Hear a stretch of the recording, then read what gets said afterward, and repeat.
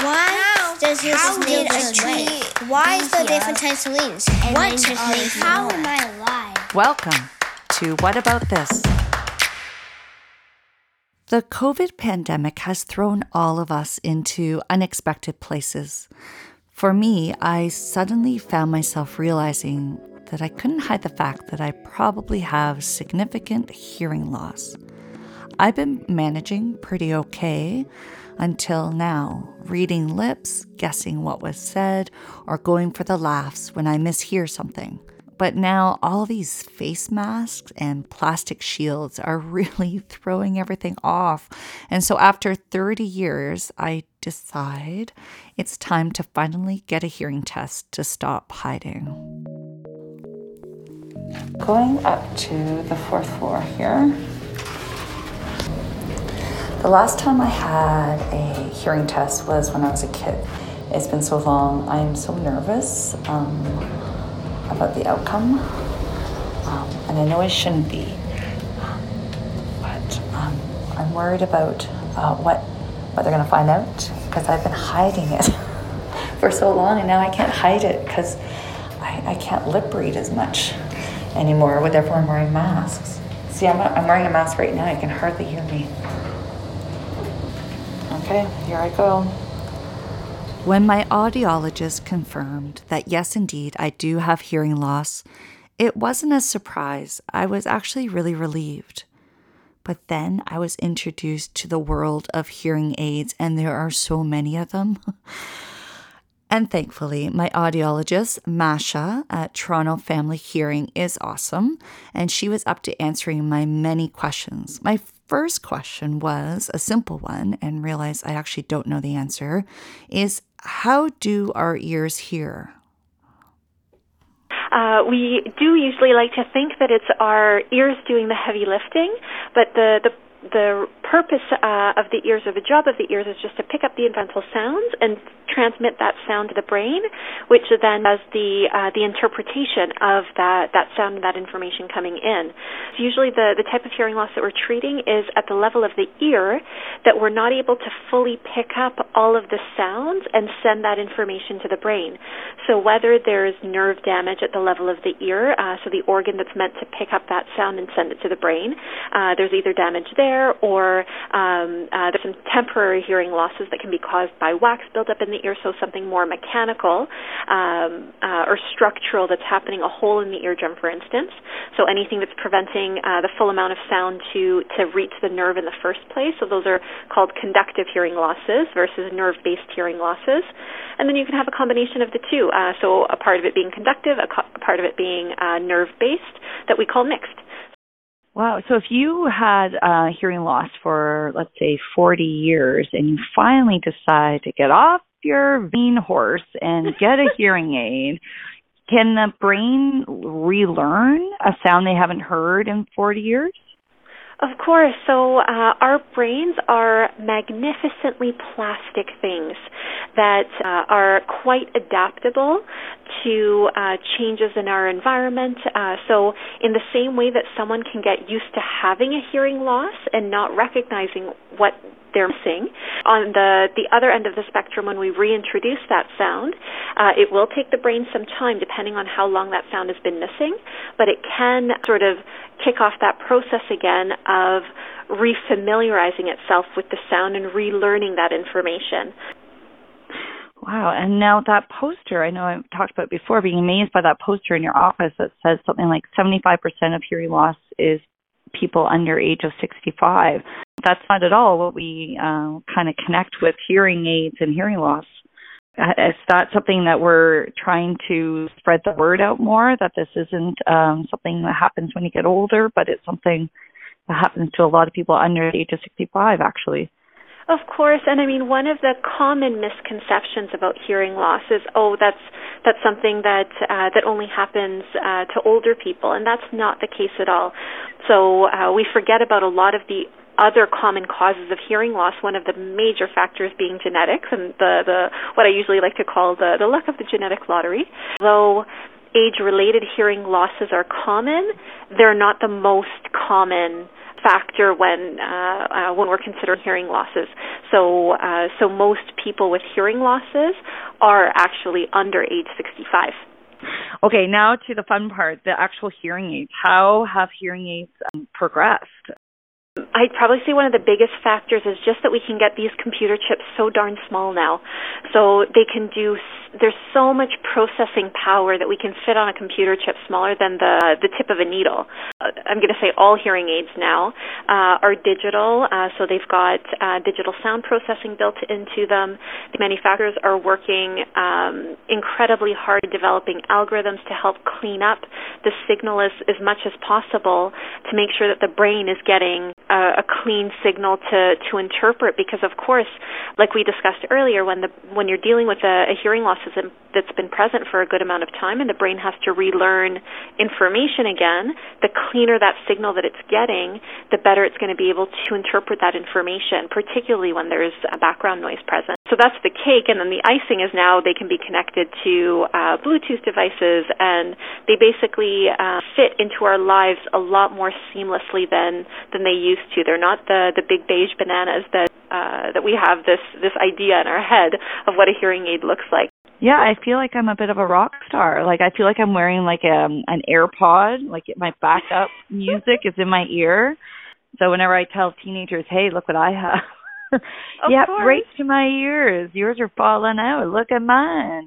Yeah, they're really well made.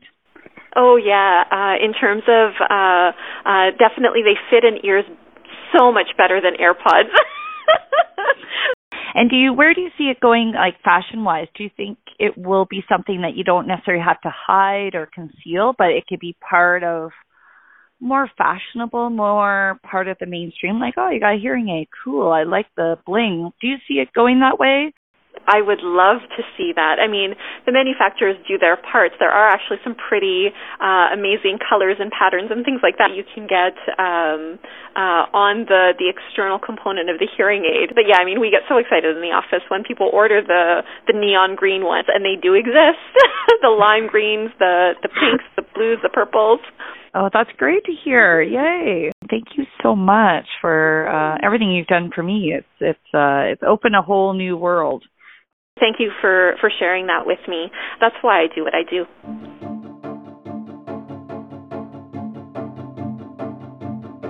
Wearing a hearing aid has been really great, actually. They're fun to wear because you get to hear all sorts of things when you walk down the street that maybe other people can hear, but I suddenly feel like a super spy.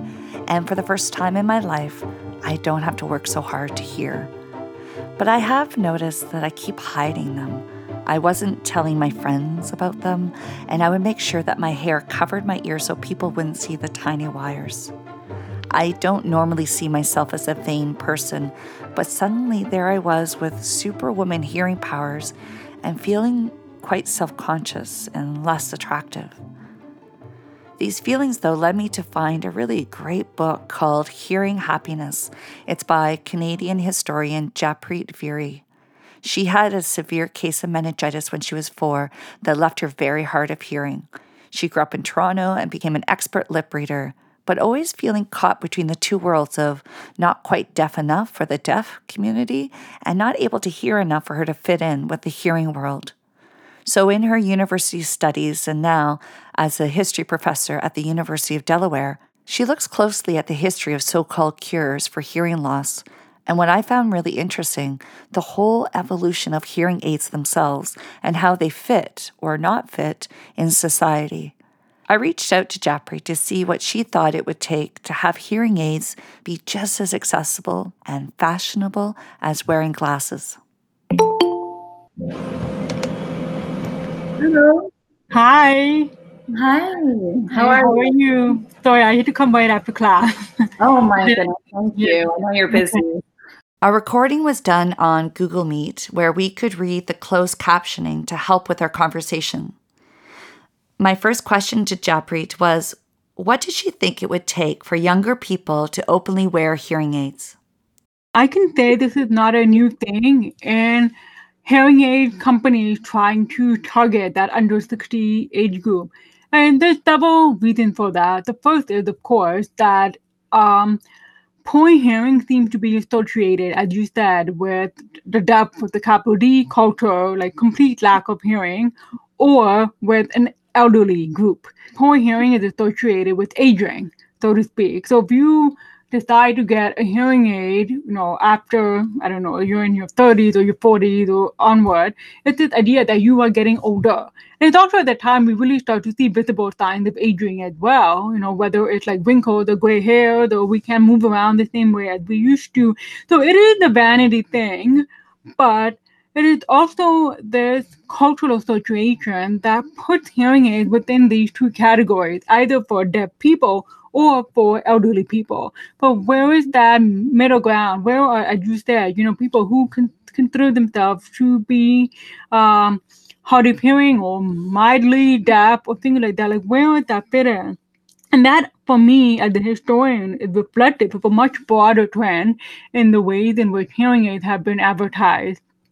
So companies realized that many people hesitated to seek out a hearing aid because they weren't really thinking about their hearing loss as something that was serious enough to warrant any kind of correction. So obviously we know we need eyeglasses when we can't see anymore, whether it's not being able to see a television or computer screen or not being able to read print. There's a period where we reach when we know we have to have glasses. And it often has serious physical symptoms too, like you get migraine, there's straining, it has other kinds of physiological effects.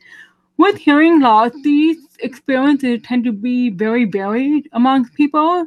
So some people might not really notice that the hearing is starting to decline. Sometimes they might not even be aware of it unless somebody else points it out, usually in the course of a conversation. And which is, again, shows how much we value conversational settings within our communities, within our social group. The other trend to really think about the resistance has to do with the enormous stigma that is still very much present in being disabled. So this idea that if you are not normal, so to speak, if you are disabled in any way, it essentially means that you need services, you need accommodations, you can be a burden. So there's all these negative connotations associated with disability, and there's ableism is an enormous issue, and it still very much affects today's society and the way we perceive the need to correct hearing loss, at the very least by wearing a hearing aid. Yeah, I really liked in your book when you talk about this idea of concealing how, and even when I got mine, you want it to match your skin tone. You want to make it so you don't see it. Mm-hmm. You talked in your book about post-war, Second World War, all these fantastic. Can you talk about these inventions a bit? Like the brooch is fantastic. I don't even know how that works. Yeah, there was a dramatic transformation in how these marketing changes, because really about returning to post-war normalcy. Everybody has to do their duty to be the productive, self-sufficient citizen, and they all had certain kinds of social roles to fulfill.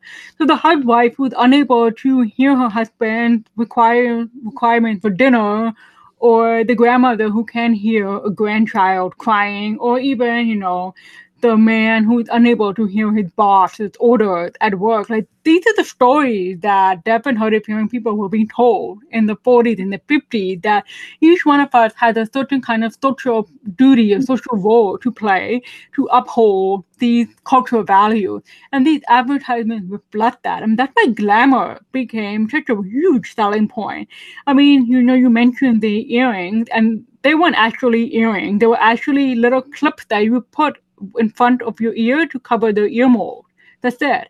And they were really misleading. There were some advertisements that nobody's going to see your wires if you wear this certain kind of pearl necklace. But if you actually look at the device, it's like, no, you can still see the wires. You can still see the earpiece. Just because it's not shown in the advertisements or any of the promotional photographs, it doesn't mean that it's completely invincible. That's not how it works. So, I love seeing these things because it shows the many creative ways in which people were advised on how to conceal the hearing aids, partly because of stigma. but also partly because of this expectation to groom yourself in a certain way, to uphold your class position, for example. But this is something you don't really see, for example, in working class images. I've come across advertisements showing people working in factories or working in the airplane hangars, and their devices are very visible because in these kinds of situations, for the safety of everyone, people need to know the coworker is deaf. Whereas it might not be the same thing as in a personal or even a business setting. And so from the 50s to now, where do you think advertisement has gone with that? Because I don't see it anywhere.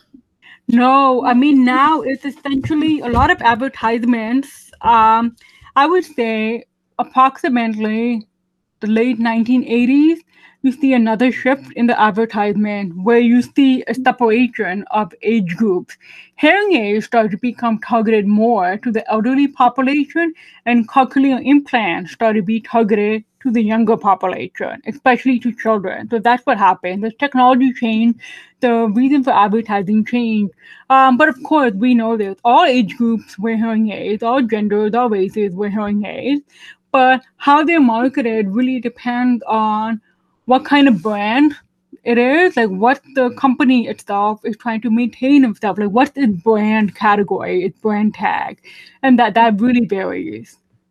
And where do you see it going? Do you have, if you looked in your crystal ball, where would you see? I honestly don't see much changing, to be honest, because so far I've seen the same messages of concealing, of being normal, of hiding. I see that repeatedly in consumer documents, or like in advertisements and promotional pamphlets. What I would like to see is the other side of that, where people modify their devices, where I've seen, for example, people deciding to wear a blue ear mold, like it's very bright, it's like a reflection of the personality. I've met a kid who had a cochlear implant with flashing lights because he felt like Iron Man, so he had it redesigned to like Iron Man, core. So why don't we see this in its advertising? Why don't we see people who bedazzle their hearing aid? Like, I mean, they do that. If you go on Google, there's lots of how-to advice on how to like make your hearing aid your own. These kind of personality quirks that remove the medicalized aspect of the device, move it away from an assistive technology and makes it personal. Like it becomes a prosthetic. I want to see more of that. I'm actually working on another project on this whole history of people who made their hearing aids their own. Because that's the history that's not reflected in the capitalist history of hearing aids. It's not in the advertisement, it's not in any of the documents, but it's still there. And it's a very powerful history because it's really about reclaiming a medical device as your own identity. That's brilliant. Thank you so much. Okay, great meeting you. Bye. After talking with Jaipreet, I am looking at my hearing aids differently, seeing how this medical assisted device can be part of more who I am, my identity. How can I claim them instead of being embarrassed by them or hiding them?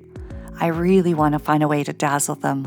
I have noticed that I will take them in and out of my ear in front of people more, and I'll talk about them. I'll mention if I need something repeated with, "Can you repeat that?" Something so simple, but I never allowed myself to do before. I don't know if I have an Iron Man in me, but I'm really excited about seeing how hearing aids can be more mainstream, seen in fashion, entertainment, advertisements, sports, and in our everyday life.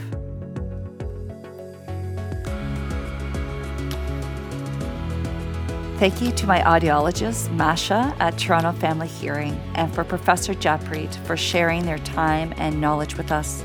Please check out Jaipreet Virdi's awesome book called Hearing Happiness.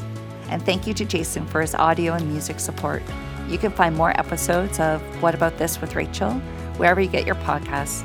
Thanks for listening and clicking that subscribe button. It does help. Thanks, and take care.